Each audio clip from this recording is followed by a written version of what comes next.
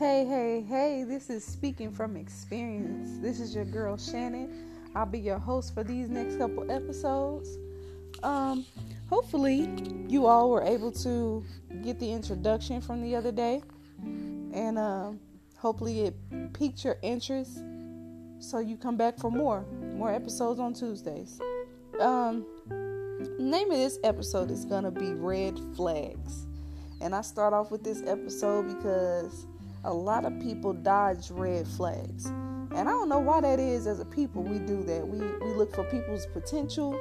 We look for people, what they say more than what they do. And so I wanna give you my accounts of how many red flags popped up in maybe 10, 15 years ago. There were so many red flags, it was ridiculous. It was like, now that I look back on it, when I was in it, it was almost like I was in Six Flags. You know what I'm saying? We roller coaster ride, we see all these flags, and it's like, yay, I'm at the amusement park or whatever. But nothing was funny about this, so I didn't see any amusement in it. Obviously, I wasn't at the amusement park, huh? But anyway, so I'm going to go back 10, 15 years. Right now, I'm 31. I grew up in St. Louis. Went to the V. That stands for Vashon. And I was, 15, 16, loving life. You know what I'm saying? I was in a band. Played the saxophone and multiple other different instruments, but that was my first. At the time, I was an apprentice for a place called St. Louis Artworks, and I was an artist there or whatever. So I had been an artist there since I was like 14. So I always had money. I tried to have money, when needed or whatever. But a little background on me and my life up until 15. I think like every young person, they always start off in church, and that's my foundation in life, is church. So had that foundation, and spiritually, at this point, I was spiritually grounded in the church, and that was my main focus at the time. Not saying that I was a goody two shoes or anything like that, but that's what my parents, taught me. I always wore skirts, so I was known for that, and I was cool with that, because it set me apart from a lot of people of the world, and so much apart, right? I got a recruiter from UAPB band come to the school and was like, we need the girl in the skirt. You know what I'm saying? I thought that was so cool. Every time I recall that, when I got back to the school and they told me that, I was like, oh man, that is so cool, So the skirts didn't faze me. It was just a part of my lifestyle at that point, But I want to start with church camp. And I know a lot of people know about church camp, and everything that happens at church camp. You get the word, you see your friends, you see your family, and then supposedly, I didn't know the rules because my first time going to church camp was 13. We always had the opportunity to go since we were 6, but my first time was 13. My second time was 16, and so that was 2006, and went to church camp, and like I said, we got the word, we got to play with our friends, see our family members that was out of town, and then all of a sudden you were supposed to find the love of your life at church camp. You know what I'm saying? That was the whole the running joke, I guess. You know what I'm saying? But it was funny because literally how people thought it was supposed to go, it happened for me like that. I literally found the love of my life at church camp, and I thought that was pretty cool. First time I met him was I think I was about 8 or 9 years old, maybe 10, and I saw him at one of our sister churches, and he was opening the door for me and my dad, and I was just like, I'm gonna marry him one day. Oh my God. Like, oh my God, he's so cute. I'll marry him one day. Boom. See each other at church camp. Now, I'm like 16. He like 18, 19 years old. Fine. Tall, dark, and handsome. Basically what everybody wanted, right? And he was very respectable. And in my mind, I'm like, he at church camp. That means he, he doing a thing when it comes to church, and doing and listening to the same thing I'm listening to, equally yoked. How about that? Who could get better than that? You know what I'm saying? So I had a friend of mine. We still are. We're like brothers and sisters. And he came up to me one day and he was like, "Oh man, who you like at church camp?" And I was like, I ain't here for that, you know what I'm saying? And I wasn't, But I eventually told him, I was like, the young man behind you. And so he was like, "Really? I know that young man. I'm finna talk to him for you." And I'm like, okay, whatever. So he comes back the next day and he was like, "Yeah, I talked to him. He said he had a girlfriend already that lived in the city, but, she ain't a part of the church, so she ain't coming with. So I'm going to try to hook y'all up or whatever." So one thing led to another, and he called himself hooking us up. And we spoke to each other, and that day forward, we were pretty cool. We exchanged numbers, and we just kept on talking or whatever, all the way up until like 2007. 2007, for some reason, literally, when I say we literally talked every day, and that was the time when you had to pay for minutes. You hear me? And we talked every day. I found a phone every day, even at school, to talk to this man. And it was just weird how everything happened. Until one day, he decided that we were going to miss a call. And I'm thinking, man, what's going on? So I called. At this time, now I know I was getting hung up on. But I would call, go straight to voicemail every time. And that was for a whole year. I don't even know if my parents know that I tried to call this man every year 2007.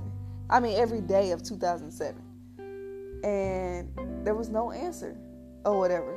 So, going back to church, 2008-ish or whatnot, we have something what they implemented in the summertime was the church seminar. And so I go to the church seminar and I'm like, oh man, now it's in his neck of the woods, right? And I'm like, oh man, I'm gonna see him and I'm gonna be like, hey, in my little bitty mind or whatever, I'm 17, 18 years old. In my mind, still a kid, I was just like, he gonna tell me, oh, you know what? My phone died. It's been dead for a whole year, or I ain't have no minutes, so I couldn't call you like I wanted to, but you was on my mind every single day. You know what I'm saying? I was thinking it was going to be like one of those romantic stories and we hop back into it like nothing ever happened or whatever. So I see the guy almost every day. Mind you, the seminar lasted for 3 days. 2 to 3 days, depending on when you got there. And I saw him every single day, and I'm trying to stop him. I'm waving him down. I'm like, hey, it's me you're looking for. You know what I'm saying? I'm like, and he would keep on walking. I'm like, okay, that's weird, whatever. So I ain't think nothing of it. So, mind you, a lot of his family live in St. Louis, and we took a van this year, right? So I'm in the back of the van, and I see him walking across the street to the van to say bye to people in the front of the van. And I'm like, hey, it's me you're looking for, in the back of the van, right? And so he sees me or whatever, and I still got his number, and I'm like, okay, this is going to add another day to the year that I try one more time. And I text him, and I said, hey, I'm still here. I haven't talked to you. I seen you. He was like, yeah, I saw you too. Just want to let you know. Let me stop right there, right? That means your phone work if you responded back. Anyway, I just wanted to point that out. Anyway, but he was like, yeah, I saw you for the last 2 days. Just want to let you know I'm back with my girlfriend. and please stop texting, stop calling. God bless. Boom. And I'm reading them words and I'm like, God bless. Are you serious right now? No explanation of why you ain't called me. No explanation of why you ain't text me. Obviously, your phone still works. So what's the deal? You know, that's running through my head. So now I'm mad going back to St. Louis, right? Mad. And I'm like, okay. And it was so hard for me not to text. Because I'm like, you really gonna do me like that through a text message, though? You know, whatever. So I go about life. Ended the internship with Artworks or whatnot. And then I ended up going to Brinks for the summer of 2008. And I was a teller there for like 3 months till I started school at Harris Stowe. And while I was at Harris Stowe, I ended up becoming a fitness trainer, which was cool because I always liked fitness. Everybody always thought I was a basketball player or a track star or something like that. But like I told my sister and my niece the other day, right?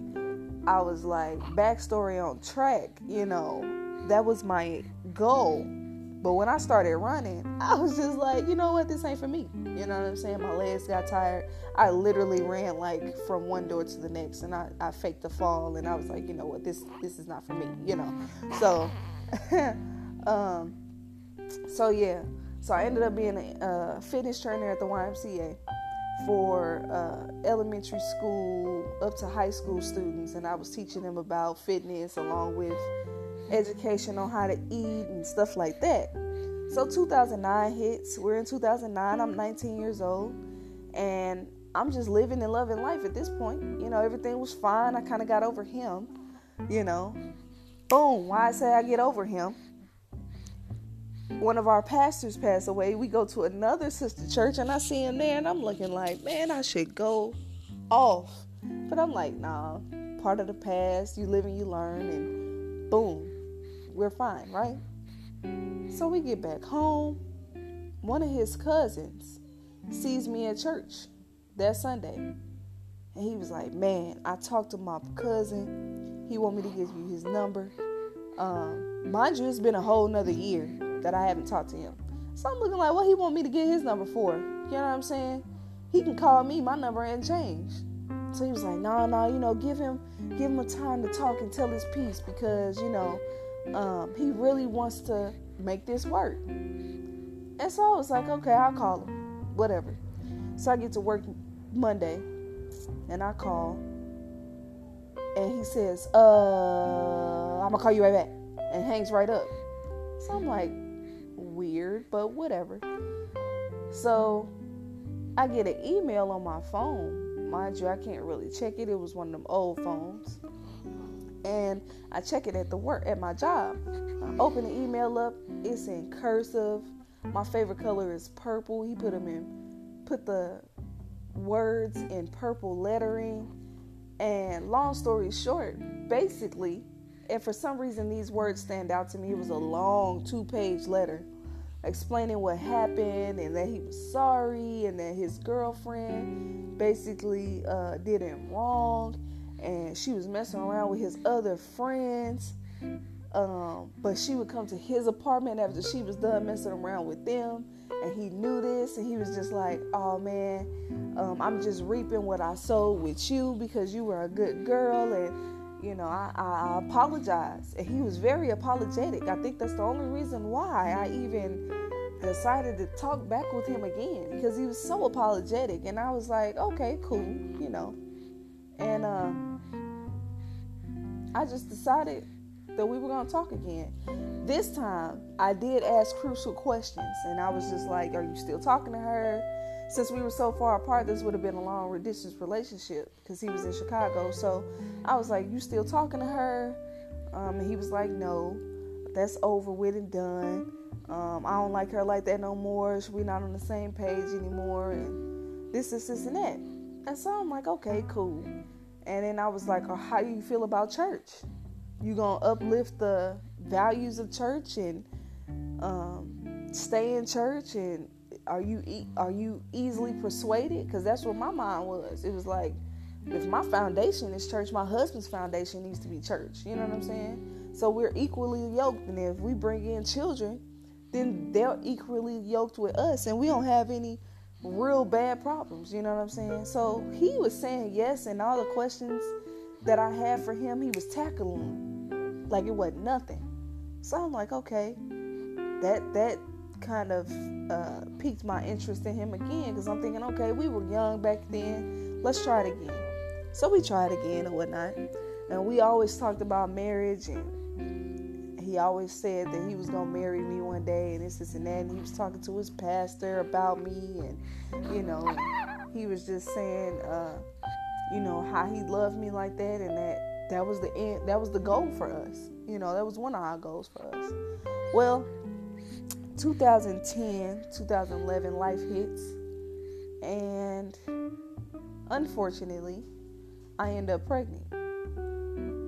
Baby did not last. It passed away in June 15th, 2011.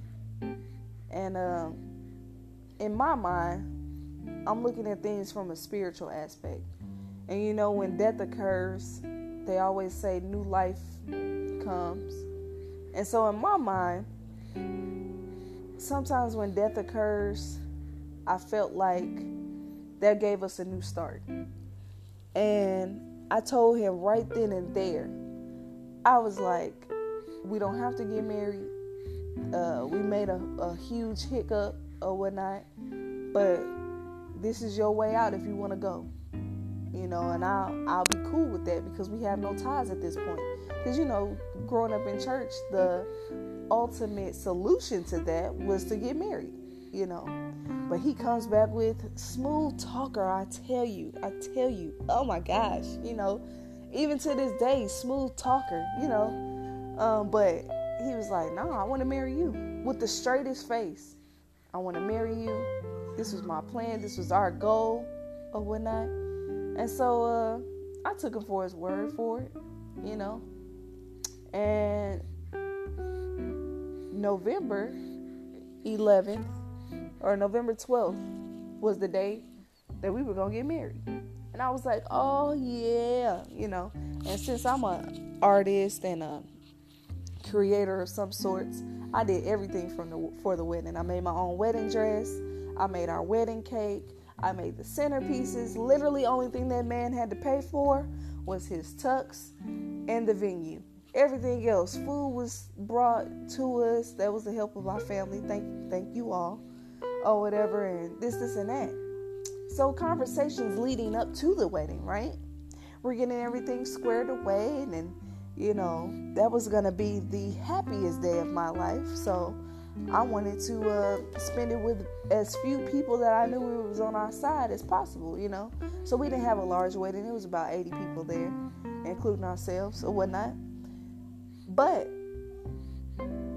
the happiest day of my life, in the beginning, I should have caught the red flags.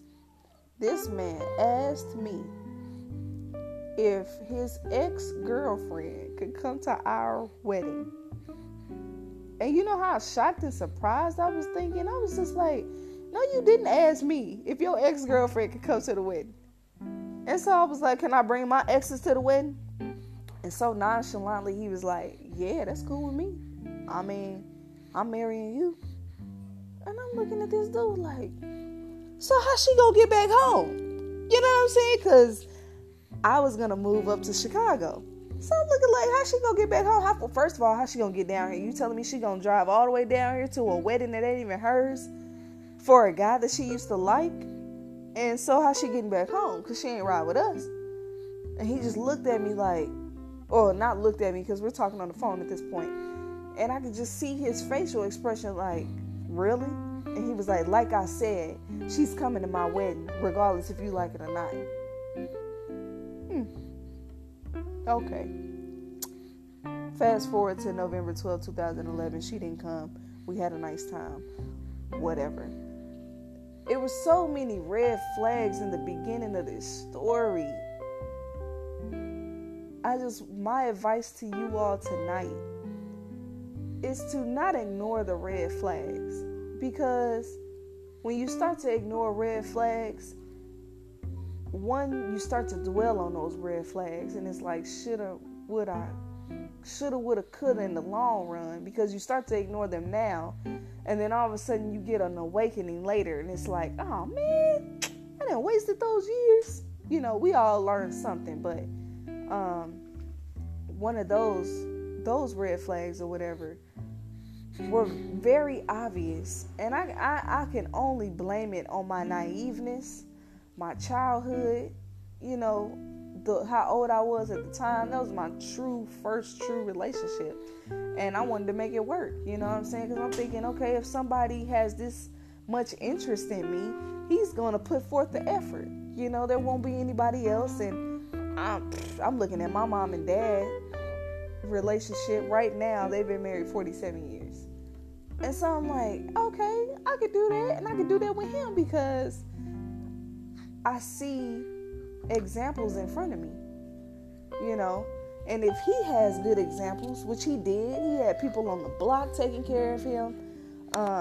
He had people that was the same age as my mom and dad, that my mom and dad grew up with, that had the same amount of years under their belt. So I know, there's somebody teaching him something, so that's what I went off on. So I didn't say no to the wedding.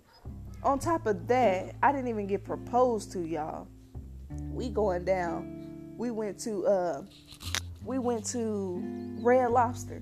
And I'm thinking this man gonna get on one knee and be like, you're the love of my life, and I want to be with you, and only you, and I just can't wait to spend the rest of my life with you. And I say, oh my God, I'm gonna get a ring, and everybody in the room claps, and we get extra, cheddar biscuits at the table, and little extra salad, you know what I'm saying? Something like that. Boom. Nah, didn't even happen like that. We driving down the highway on Highway 40, going back to my mom and dad's house, and this man pulls out a ring and throws it in my lap. And I was just looking at the box like, are you serious? One, I'm driving in the left lane next to the median wall. I could have swerved and we could have been dead, and I opened up the box and I was like, oh, thanks. He was like, yeah, you don't sound too enthused. And in my mind, I'm like, dude, you just threw this ring at me on the highway, in the car. You could have at least got on one knee in the passenger seat and at least gave it to me in a decent way and have a little kind of backstory to say, I love you and why I want to marry you. And it didn't happen that way. So that's going through my head. 2, I just didn't picture being proposed to like that. You know what I'm saying? It was just like, man, that's crazy. This is what life is like, huh? But anyway, I should have said no then, but my naive self kept on going, and we ended up getting married in November. Still one of the happiest days of my life, because I was just in heaven, I guess, But anyway, I'm gonna stop there, only because those were the first sets of red flags that I should have. I wish somebody kind of really took those red flags and really, really, really waved them in my face, because I think I would have caught it then. There were some people that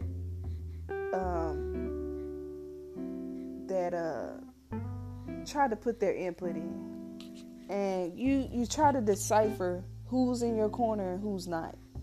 And that's what I was trying to decipher. I was trying to decipher the people that were really hating on us, not saying that we were really popular or anything, but you got people, you could be doing the best of the best and they still hating, they still finding something. You can get your master, your doctorate, you can own your own business, you can have your own house, your own car, ain't got to ask nobody for nothing, and they still standing outside your house looking at the house like, I would have got something a little smaller, or I wouldn't have ever got that job, or why are you going back to school to get your doctorate? That's a waste of money. You still got somebody that's not for you. But then I had so many equal others that were saying, man, this a good dude, this a good girl. They gonna make this work. You know, even my pastor, he called it a course correction. The most simplest words, but it makes so much sense, you know. And I thought the course correction meant that we were on the road to success when it came about life, you know. But there were so many red flags, you could just count them on one hand. You do that. Listen to this again and count all the red flags that I missed. Lord have mercy. But yeah, I'm gonna stop right here, and hopefully y'all enjoyed this part of the story. There are absolutely more to come, and yeah, just giving you a peek about my life, you know. Just needed a therapeutic way to say it and be discreet with it, and also give some people some life lessons along the way. So join me on the next episode, and we'll start from there and where we finished off from here, you know. I hope you guys have a good day. Every Tuesday, 2 o'clock. You know what? I'm not even going to put a time on it, because if I do that with the kids or with the job, I'm not going to make it. So just find me on Tuesday, and it will be up before the day is over with. So yeah, like, share, comment, subscribe. I'm on Spotify and any other podcast platform. And I'll talk to you next time, guys. You guys have a blessed day. Love you all.